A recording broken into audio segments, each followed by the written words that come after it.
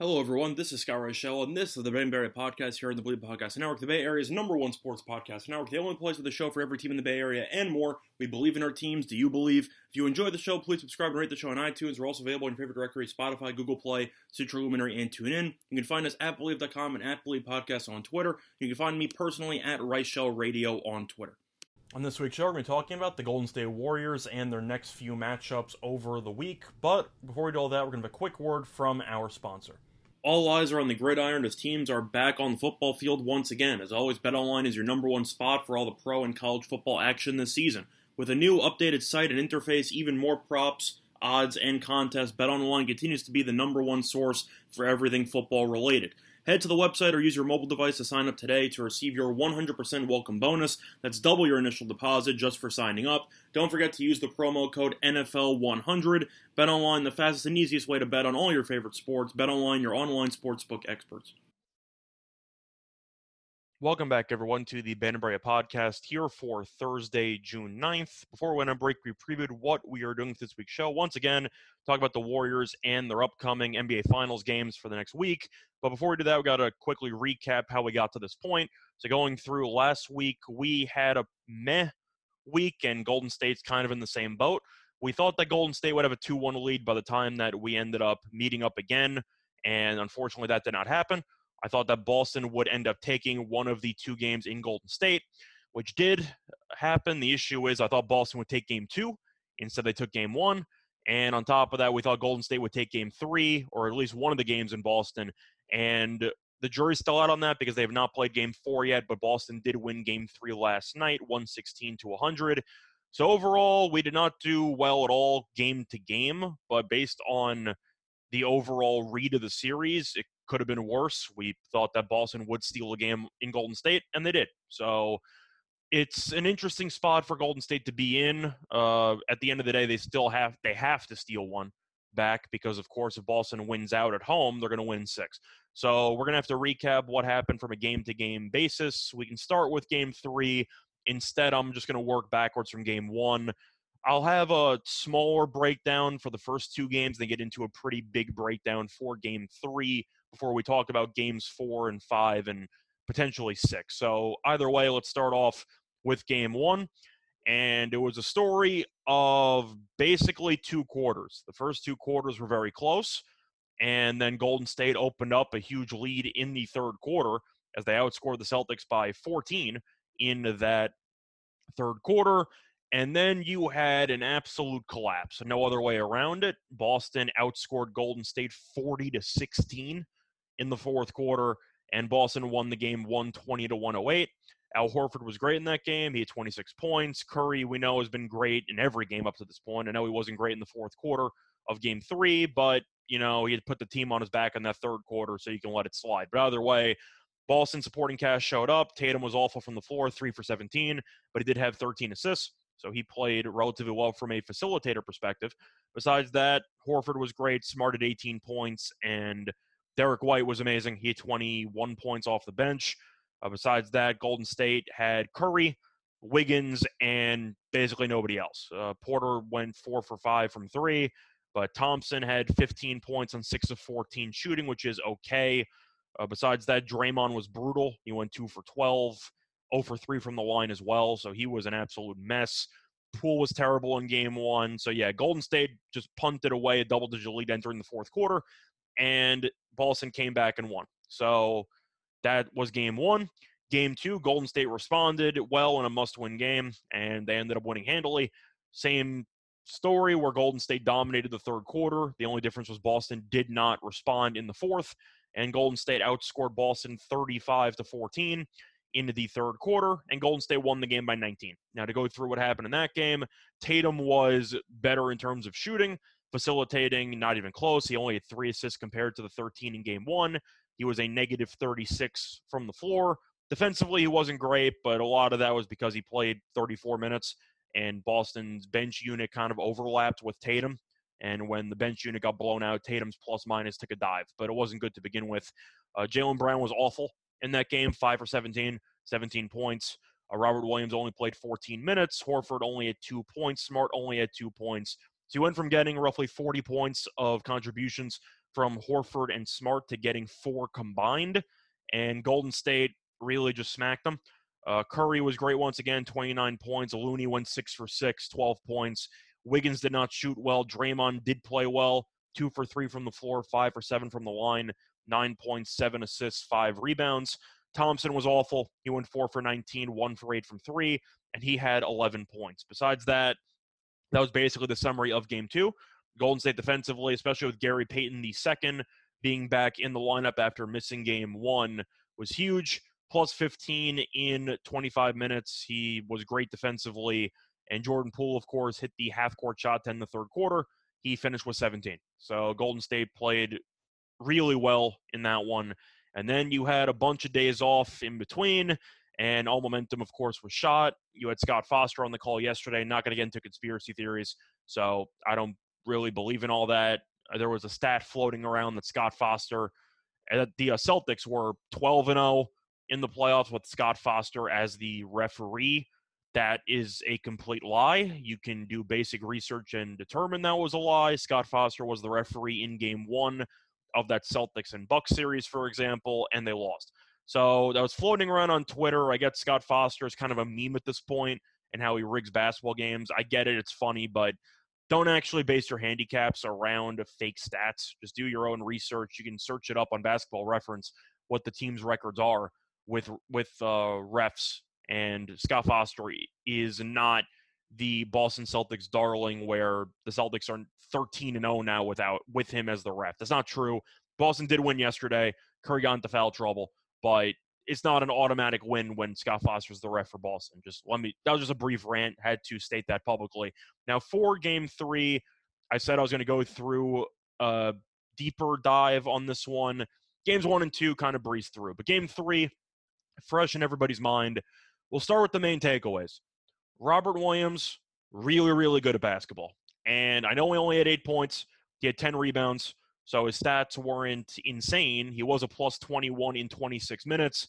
But you can talk about Marcus Smart being Defensive Player of the Year and how he was solid on Curry in the fourth quarter. If you think Marcus Smart is more impactful defensively than Robert Williams, I don't know what to tell you, because Robert Williams is in my opinion, a top 5 defensive player in the league. You can argue that for big men, he might be the second best defensive big man behind technically Gobert if you want to go for defensive awards, but I know Gobert gets hated on by the public every postseason, but I still think Gobert is the best defensive big man in the league. I think it's between Williams and Adebayo. You can really make an argument one way or another. I would probably give the nod to Williams. I just think that his impact defensively, especially when he stays healthy, is insane, and it was on full display yesterday. His ability to switch onto guards without getting torched, his ability to block a bunch of shots in the lane. He had 4 blocks yesterday in 26 minutes. He's just an absolute menace. And the main reason why I think Golden State was so successful in Game 2 was because Williams was still battling the injury that he's been battling for a couple of weeks, and he only played 14 minutes. But if Williams can give you a consistent 25-plus minutes per game for the rest of the series, Golden State's in a lot of trouble, because Golden State's rebounding was the one area that they really could not afford to fall behind. And with Williams barely playing, they were holding their own. But you're looking at the rebounding numbers for Game 3. Boston had 47 rebounds. Golden State had 31. So they got absolutely demolished on the glass, which resulted in a decent amount of second chance points. Plus, Boston had 15 offensive rebounds, which definitely resulted in a couple of back-breaking possessions in that fourth quarter. You had the injury for Curry, for example, where Horford was going for the loose ball, ended up landing on Curry's ankle. Don't call Horford a dirty player. He's not. He's been playing for 10-plus years, and he's never been known as a dirty player. I'm not going to start the conspiracy, Boston's dirty, they tried to injure Curry. No, it's just a basketball play that went awry. It is what it is. A bunch of people were diving for a loose ball, and Curry's legs just so happened to be on the bottom of the pile. So I'm not going to blame Horford for that. But in that possession, Smart ended up with the ball, and Draymond fouled out. Now, the game was probably over in the first place. You had Grant Williams with a couple of offensive rebounds, which were brutal as well. One was a layup in the fourth quarter, that kind of put the game I don't want to say out of reach, but you can sense that the tide was almost fully shifted at that point, and Boston really just took over from there. But I mean, to go through the rebounding numbers here, Horford had 8, Williams had 10, Smart had 7, Brown had 9, Grant Williams had 5, Tatum had 6. So if you want to look at the main 6 guys for Boston in that rotation, all of them had at least 5 rebounds. And that's really a testament to the commitment the team had when it came to group rebounding for game 3. And I really thought that was the story of the game. It seemed like Golden State had to be perfect on virtually every set because they were not generating many second chance points. Looney did a good job rebounding. He had 7 rebounds. The issue was he only played 17 minutes, and every time he was off the court, they got killed on the glass. So Golden State's issue for me, and something they're going to have to address moving forward, is that they need Looney to play more. And I get the fact that he could get torched in pick and roll switches, but you got to pick your poison, especially if Robert Williams is going to play 25 plus minutes moving forward. They really have no answers when it comes to big men. Wiseman, I've mentioned this before, was supposed to be the guy, still injured, out for the year, which means your backup center is, of course, Draymond in small lineups, but you have Bjelica, who should really not be on the floor because defensively he's a complete lost cause. But even with Draymond playing center, Boston could use Robert Williams on the court, and they did in the fourth quarter. And he was really just picking Draymond apart on the offensive glass. And I'm trying to think of what counters Golden State has. They really don't have much. I guess the only counter would be that you force Williams to guard on the perimeter so heavily, and you just rely on Wiggins and everybody crashing against Horford. But it's not a great solution. That's kind of just what they might have to consider doing. But I mentioned the rebounds. That was an important factor. Of course, Tatum and Jaylen Brown played very well. They combined for 53 points. Smart was great as well, 24 points. I think Smart is the biggest X factor on the Celtics team, not because of his defense, but because he is so streaky offensively and he will never stop shooting. So if some of the shots go in, Boston wins. If they miss, Boston loses. So I kind of keep that in mind. So keep an eye on Smart. If he has a good offensive game, it's almost impossible, in my opinion, to beat Boston. But we'll see if he can cool down moving forward. Now, the other takeaway we got to talk about is the other guy that is hosting a podcast during the NBA Finals, Draymond Green. And I'm not going to roast him for having a podcast. I think it's possible to multitask. He has not been giving up strategy for the Celtics to use in the finals. So I'm not buying any of that. I think the focus is there too. The issue is Draymond has just sucked. There's really no way around it. He was decent in game 2. Games 1 and 3, he was absurdly terrible. And I don't think it's podcast related. I just think Draymond is not the player that he used to be. Offensively, he's basically useless. He can pass the ball on that little pick. I'm trying to think of the right way to describe it. On the slip screens on the top, from the top of the key, he's good at getting the ball around the foul line and making the right basketball decisions. If the defense breaks down, he's able to find Looney for a lob, or he can kick it to the corner for a Thompson 3. But the issue still remains. He can't shoot.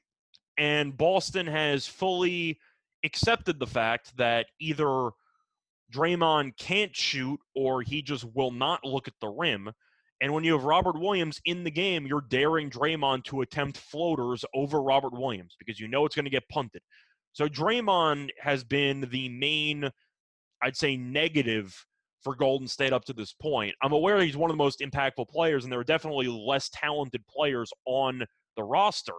But if you're going to play 35 minutes in every game, and you're going to shoot 36.1% from the floor, go 0 for 7 from 3. Either way, the point is that Draymond has been awful, and he's also gotten into foul trouble. He's fouled out in 2 of the 3 games. He's been a mess. So Draymond, he even embraced it on his podcast that he ended up posting last night. He's got to play better. That's an understatement. I don't think you can play any worse. So Golden State needs him to get back on track if they're going to win, and we'll see if he can do it. I just think he's not the same player he used to be.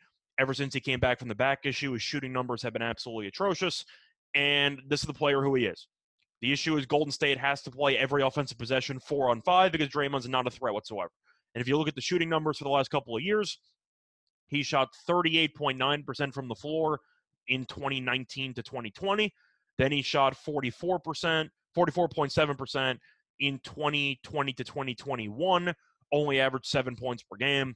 And then this year he was actually efficient, shot 52.5% from the floor, averaged 7.5 points. But that's 4 straight seasons where Draymond's averaged less than 8.1 points per game. And everybody knows you can leave him open. He's not going to shoot, or if he does, have fun attempting 3-pointers because you're not good at it. So Draymond's going to have to start at least being either more aggressive or just being more, I'd say, efficient, if you want to use a cop-out word, but Draymond's got to play better. That's another takeaway. But to go through the other games in the upcoming week, we're going to start off with Game 4. Boston is favored at home. This game will be taking place on Friday. And for this one, I am going to take Golden State. Boston could easily win. We saw the blueprint that they used in Game 3. I just expect Golden State to make the necessary adjustments and win a game that I personally believe is must win. I do not believe Golden State will come back from 3-1 down, so I think this is a must win game.